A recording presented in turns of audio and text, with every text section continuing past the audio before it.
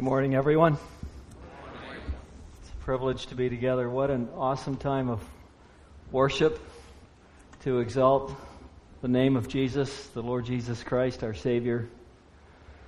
Just a privilege to have this time and this liberty and this freedom on these days to come together and meet around the person of Him and celebrate Him and thank Him and praise Him. So I'm just enraptured. It's almost like we just could leave now.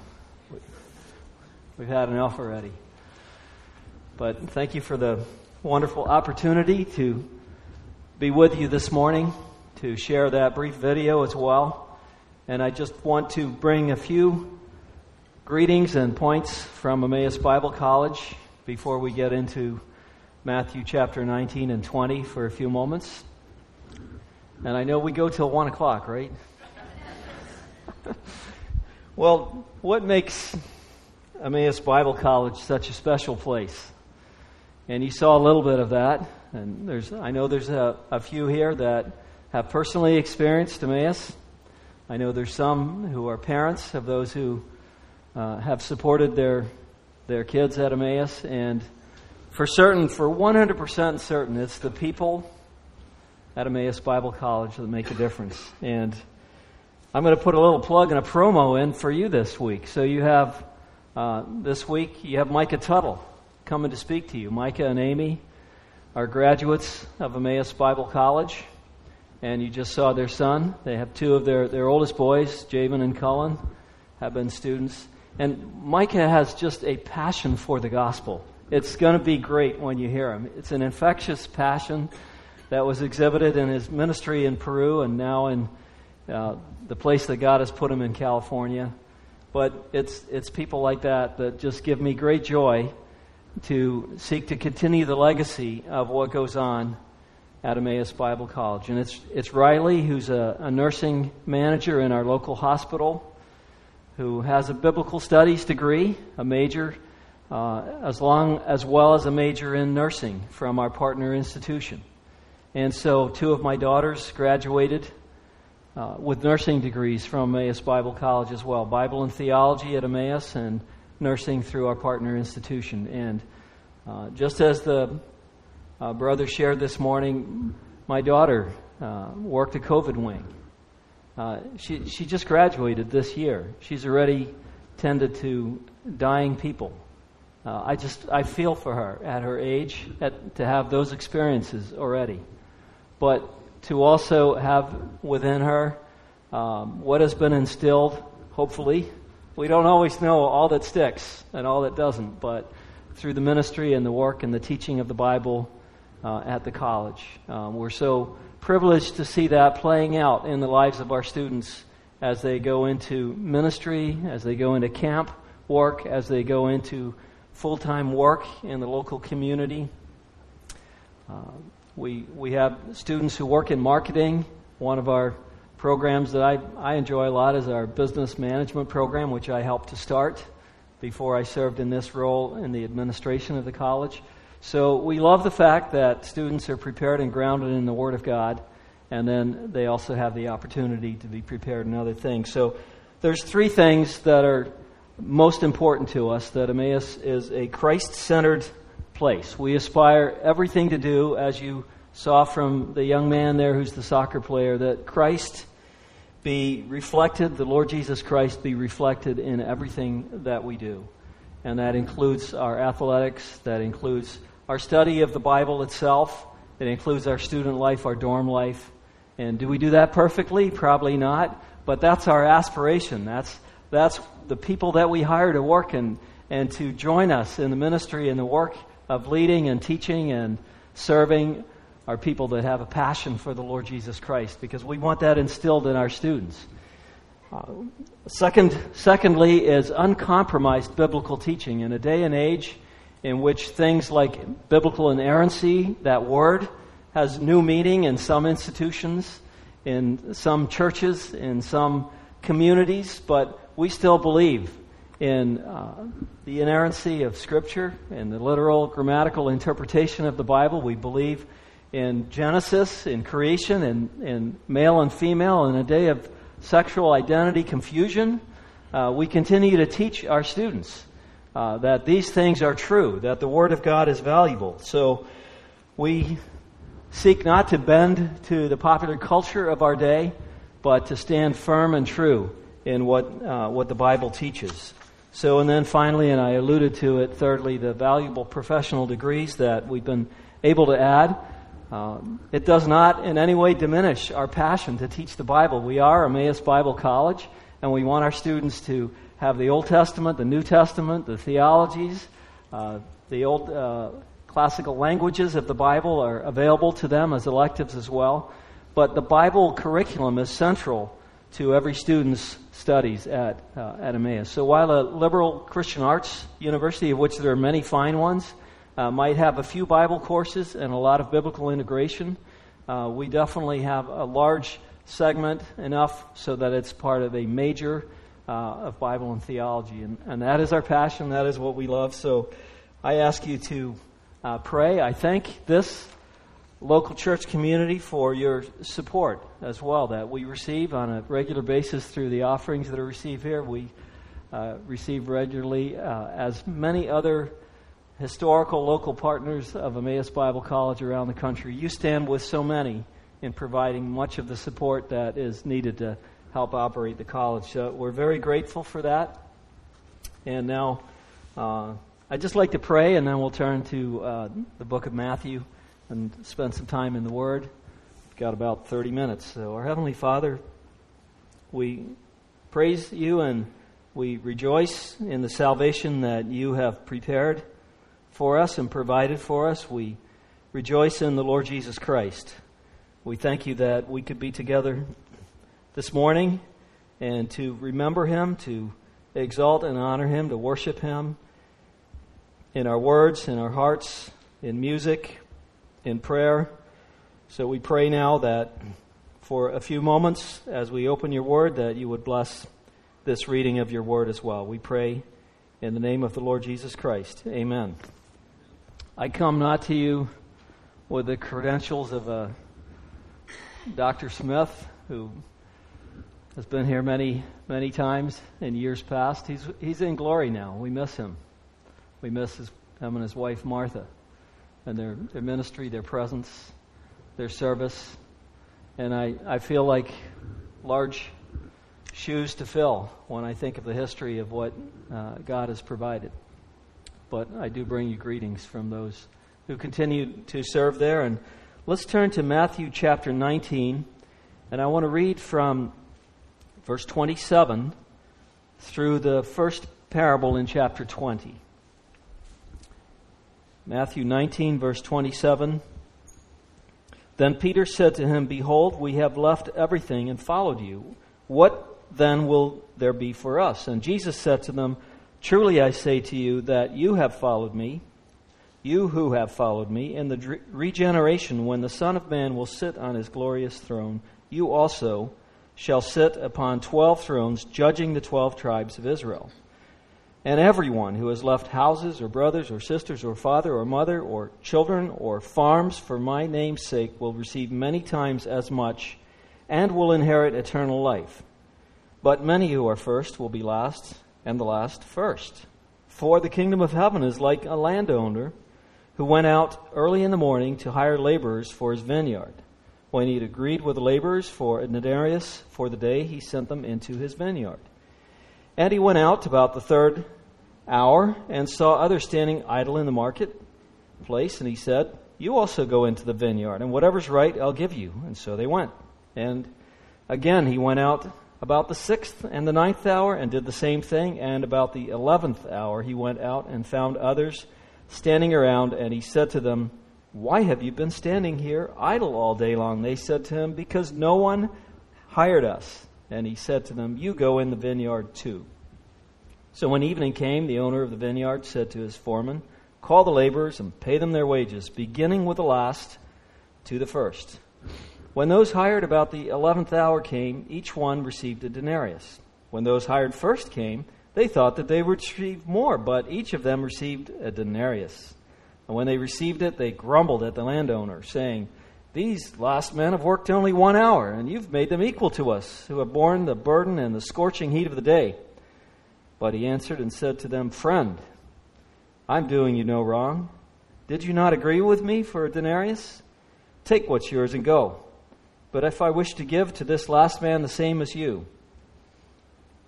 is it not lawful for me to do what I wish with what is my own? Or is your eye envious because I am generous? So the last shall be first, and the first last. So we call this in the brochure the logic of the kingdom of heaven. Maybe there's some of us are more logical brain wired. Others are more artistic and free-flowing, and things come. I guess perhaps with my original education in engineering, I'm probably more of the logical kind, and you think about what makes sense, and you look at facts, and you look at data, and you try to interpret that. But it's clear that the Lord Jesus Christ in the Gospels presents us with many challenges to what we would call logic, to what we would think of as conventional thinking and conventional actions. So if we step back for a moment and pan out and think about the Gospel of Matthew as a book, the opening lines of the Gospel set forth the lineage of the Lord Jesus Christ through David, the king. So Jesus is presented to us as an heir to the kingdom. The wise men, early in the Gospel of Matthew, referred to him as he who has been born King of the Jews. So again, his kingdom authority is presented, and it's placed through the Gospel of Matthew all the way to the very end, where his sovereign ruling authority is on display, where at the very end he says, all authority has been given to me in heaven and upon earth. And then goes on to say, therefore, go and make disciples of all the nations. But so the authority of the Lord Jesus Christ as the king, he was born a king. He is a rejected king today, but he will be the king. He will rule. He rules from heaven today, and he has authority now, even though he's rejected, and even though he's not acknowledged as the king, but he has all authority. It has been given to him, but he chooses not yet to fully exercise it and to implement that authority.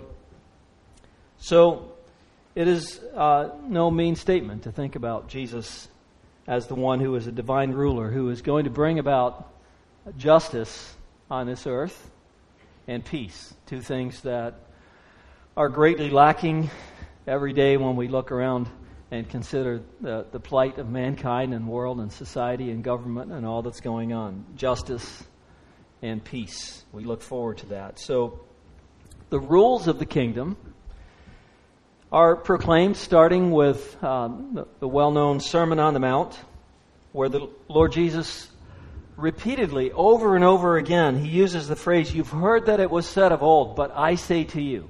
So there comes some of the new logic. You've heard what it was said of old, but I say to you. So these are the new and reverse logics that Jesus starts to bring. He's constantly challenging our motives, the heart of mankind. It's not just what you do, but your underlying mindset.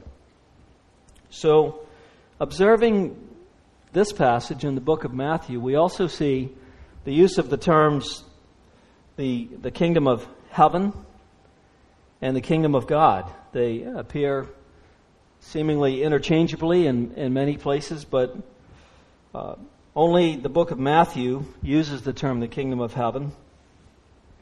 And the mysteries of the kingdom of heaven are expounded in the Gospel of Matthew chapter 13. So many students of the Bible have said there is no difference between the two.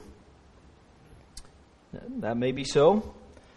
But it's possible, given that this is only in Matthew and it appears in some of these parables, that the kingdom of heaven may include many who claim to follow Christ, who outwardly appear to be upstanding believers, but maybe in fact don't really belong to him. Note the prior passage just before, which is obviously a lead-in, the rich young ruler, the rich young man. We were told in verse 23, we didn't read that far back, truly I say to you, it's hard for a rich man to enter the kingdom of heaven. And then in 24, it's easier for a camel to go through the eye of a needle than a rich man to enter the kingdom of God. So, perhaps a rich man could sneak their way into the kingdom of heaven and look like an upstanding believer. But verse 24 makes it very clear. As far as I understand, verse 24, there's no eye of a needle where the camels kneel down. Jesus is literally saying it's harder for a rich man. It's easier for a camel to go through an eye of a needle. An eye of a needle. Not some euphemism for an eye of a needle or some illustration. In other words, it's impossible.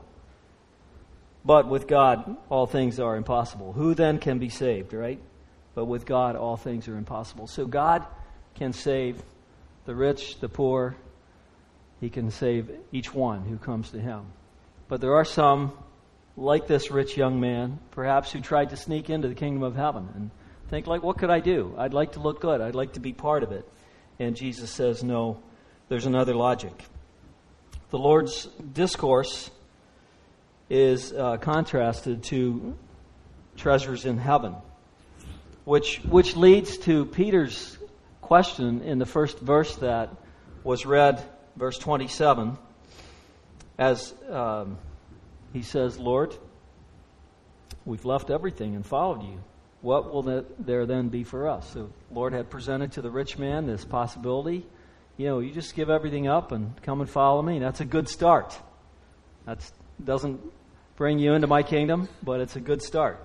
But Peter says, Lord, we've already done that. Perhaps in Peter's heart, a little jealousy. I mean, this rich man was just free to go. You want to follow me or you want your riches? Feel free to go and be rich. And Peter's like, Lord, we've already given everything up. What about us? We've come through for you, Lord Jesus. And the disciples perhaps were wondering, what will we get in return? So Jesus explains in verse 28 and 29 that the rewards that he will give them are by grace. Jesus is gracious. He did not immediately rebuke Peter at this point. The rewards for the 12 in this day of renewal, as well as for all believers, are going to far surpass anything that we could imagine. For the disciples, the apostles, there are these 12 thrones, but whatever those rewards will be for us, it's not a fair reward. This will lead us into chapter 20. The rewards that we might receive are in no way commensurate to the labor that we may have done, because they're far greater. They're unexplainable. You can't negotiate with God for a reward. That's the lesson that I see the Lord Jesus presenting here. He extends a promise of rewards here in verse 20 to all who have made sacrifices to follow him, whether you've left your farm, whether you've left your kids, whatever it is you've left. These verses were precious to me. I mean, I left nothing. I made no sacrifices. But I had a job in the chemical industry, and God called us to work at Emmaus Bible College. And we left a few kids behind in the East Coast when we moved to come to the Midwest farm country. We went to the farm, not we left the farm. And we were, we had some hesitations and concerns.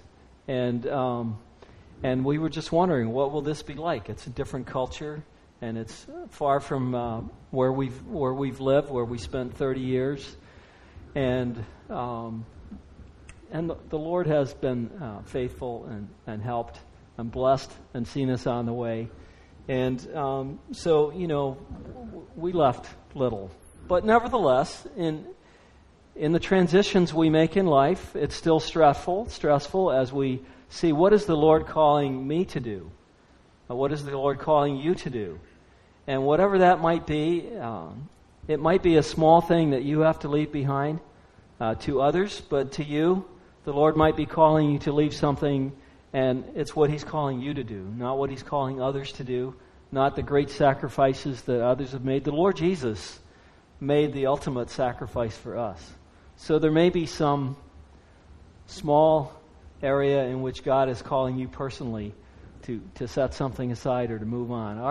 Our passion camp and other work in our part-time over the years when our kids were growing up just led us to really a wonder at what we saw at Emmaus when our own son first went there for a year, and just got us really thinking about maybe it's a place where we could serve and work, and where God could use us for His glory and His honor. And so I encourage you, if there's something God is calling you to do, and if you want to come and join us at Emmaus, there's many times there's work to be done there too. But God may be calling you to Peru.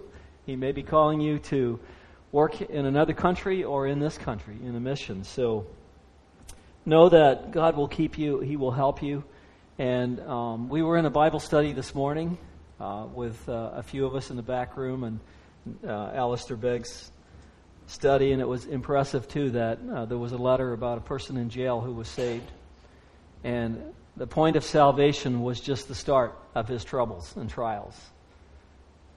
Yes, it seems backwards, but the troubles that this man that was presented that he obviously had as an unbeliever were sin, resulted in prison, but the troubles he had as a believer were a pathway to glory, were a pathway to, or as a result of his coming to know the Lord, and did not wipe out all his difficulties and trials and challenges in his life. So when we follow the Lord, it doesn't necessarily mean that whatever troubles we have will become zero and everything will be perfect and we'll be on a wonderful upward path. We will be, but that path is the path to heaven that the Apostle Paul experienced through suffering and many others. So anyway, on to chapter 20, and we don't know what happened to this rich young man. He went away. In the book of Acts, early, there was a great revival. There were many people who came to the Lord. Is it possible that this rich young man, having seen the events of the cross unfold, that he came to Christ at that point and joined the church and gave up his riches? Eternity only will tell whether he made that decision and the decisions each one of us make. So as we go on into chapter 20 then for a few moments, and the passage is said to be an illustration because it starts with the word for. So as we think about the rich young ruler, the rich young man, and we think about Peter's question, and the Lord Jesus talking about rewards, now the Lord provides us a parable, an illustration. He's going to tell us a little story about how the kingdom really works. And for the kingdom of heaven is like the following story. So the passage, it's an uncomplicated story that Jesus tells. It isn't loaded with theology. There's no Old Testament quotations to interpret or to debate or dispute. There's no miracle that takes place in this passage that we could wonder at the person of the Lord and His actions. There's no complicated theological expressions. It's just a story of a landowner, and with a twist to it. And as I read one commentary as I was preparing, it was said it's like a day in the life of the kingdom of God. It's a very simple story that unfolds. And based on the prior review of some of the passages, we can observe perhaps that in this parable there are some who accept the grace of God and some who resist. Some who are willing to be subject to him, and others not so much. So one of the questions presented for us to think about in the end of chapter 19, the last verse, and in the end of this passage is the concept of the first and the last. Who are the first? Who are the last? What does it mean? And what will be the rewards for those who give up everything and follow the Lord Jesus? So as we look at this passage, there's chronology in this passage. The story emphasizes the times of the day in which people were going out into the field to work. The landowner hired people early. And it says about the first group that, verse 2, it says, when he had agreed with the laborers. He had agreed with the laborers. So it appears that these early laborers perhaps were negotiators, because an agreement usually means you come to terms, right? They always, you see every day on the news feed, they're making deals in the Senate or in the government, and they got a deal. What do they mean? Well, they were not together, but they came to a point of, okay, we can now act because we have an agreement. So it's the only ones of the laborers hired in which it's mentioned that there's an agreement. He agreed with them to pay them a denarius. Perhaps they wanted 2 denarii. Perhaps they wanted who knows what. Perhaps they wanted working conditions. Maybe they had a union that said, we want umbrellas for the heat of the day. And the landowner said, no, not doing that, but you'll have a denarius. Maybe he started with half a denarius and upped his offer in order to get them into the field. But it says the owner agreed. And so then he went out again at 9 o'clock, 12 o'clock, 3 o'clock, at 5 o'clock. It uses, hours of the day, the 11th hour. Nobody ever says the 23rd hour, do they? We don't use that. So anyway, the 11th hour. And he asked others if they would like to come and work, but he did not indicate to them what they would be paid. He didn't say exactly how much. He just said, I'll pay you, that it would be fair. Verse 4, whatever is right, I will give you. So who was going to decide who was right?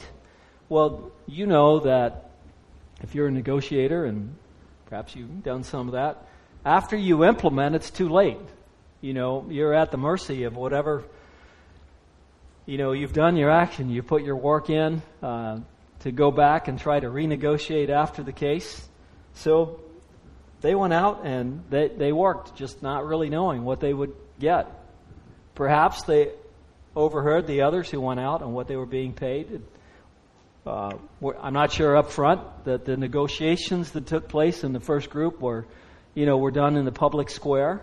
But they went out and at the mercy of the landowner because they needed work.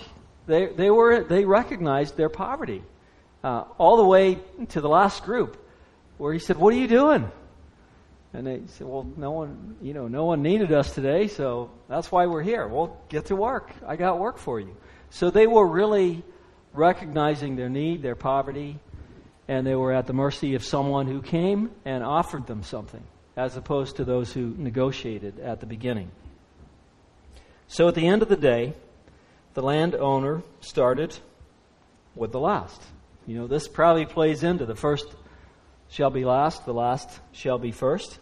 That is, in verse 16, it's presented in different order in different verses here, but verse 16 at the end of this passage, so the last shall be first. And that's exactly what happened. At the end of the day, he started with the last group. He gave them 1 denarii in full view. It's almost like there was a little method to the logic of this landowner. He could have done it secretly. He could have said, "Hey, you guys come over here. Let me give you your denarii. Let me give you your pay for the day. But I don't want to offend the other people, so I'm just going to do it on the side." But no, in view of the others, apparently, he gave each of them their pay, 1 denarius, regardless of whether they had worked 1 hour or 12 hours.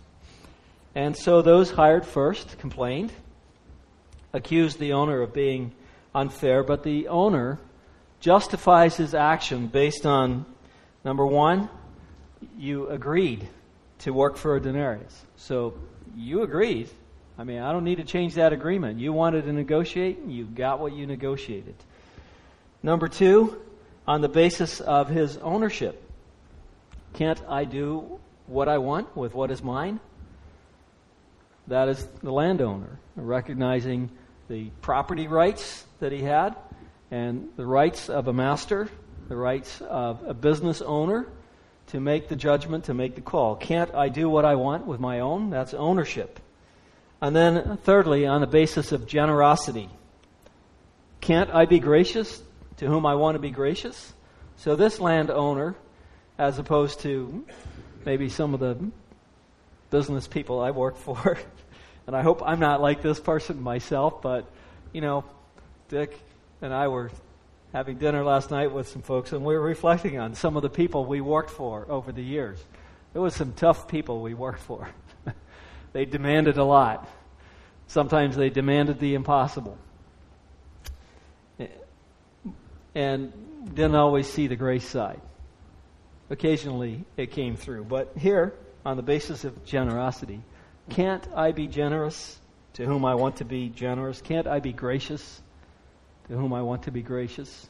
And you know where this is going. The grace of the Lord Jesus Christ, who, though he was rich, yet for your sakes he became poor, that through his poverty you might become rich.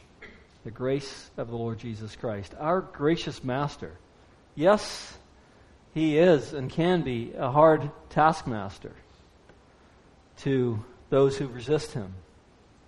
And he will come in judgment for those who reject him.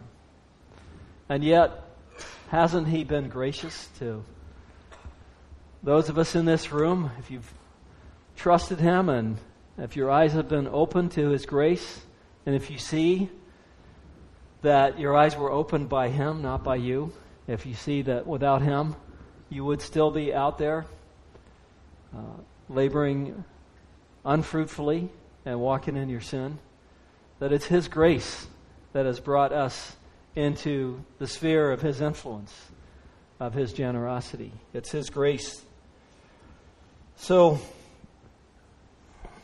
we're thankful for the grace of the Lord Jesus Christ. So, what can we conclude about this passage then? If you want more than you contract for, don't negotiate with God.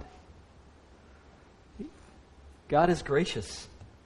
He's already shown us his grace in the Lord Jesus Christ. As believers, let's not go down a path of legalism versus grace. You want legalism? God will negotiate with you, but you'll be standing by and seeing others getting much more grace, getting much more of his generosity, having an even greater taste of his kingdom. Jesus ends this passage again with, to state it again with that passage, with that verse, so the last shall be first, which means if you're striving to be first, if you're striving for position, even within the kingdom of God, even within this local church community, even within the ministry where God has placed you, even within your family, if you're striving and seeking and wanting to have that recognition and be that person that others look up to and say, man, that's the guy I'd like to follow. If you're negotiating for that, so to speak, with God, or you're elbowing your way into that, that's not the way of the kingdom of God. That's not the logic that God has given us. He says the point is that we're to serve him faithfully as he calls us out of, the marketplace, as he calls us out of standing idly by and being unfruitful and waiting, and he's called us and shown us himself and given us, shown us his mercy and given us a place of ministry or service in whatever sphere that is. Let him worry about the reward. Just serve faithfully. And also, other than those who came first, there were those who served from 9 o'clock, and those who served from only 5 o'clock. So even within the kingdom of God, within those who are graciously called to serve, there are some that go through much harder times and bear the heat of the day much longer. We didn't see in this story that the 10 o'clock, the 9 o'clock crew were complaining about one another. It was only that first crew, the negotiators. So God will bring you into His work, His ministry in some form. And some will have a harder road than others. And we pray for one another, but that's God's program. Whether someone comes in late, we might sometimes be like Peter as well and have a little jealousy. Lord, I've been faithful to you my whole life. And now how come you've given me these disappointments later in my life? How come you've given me these challenges with my family or with my kids or with my parents or with my health? And Lord, how come that person who's serving you seems to have it easy and their life is on cruise control? And, I don't have answers for that. The answers are that the Lord is gracious and He's moving us towards His kingdom and His glory and toward being with Him in heaven. And He's coming back to make things right on earth. But there will be differences. There will be differences of service. There will be differences of emphasis in each of our lives.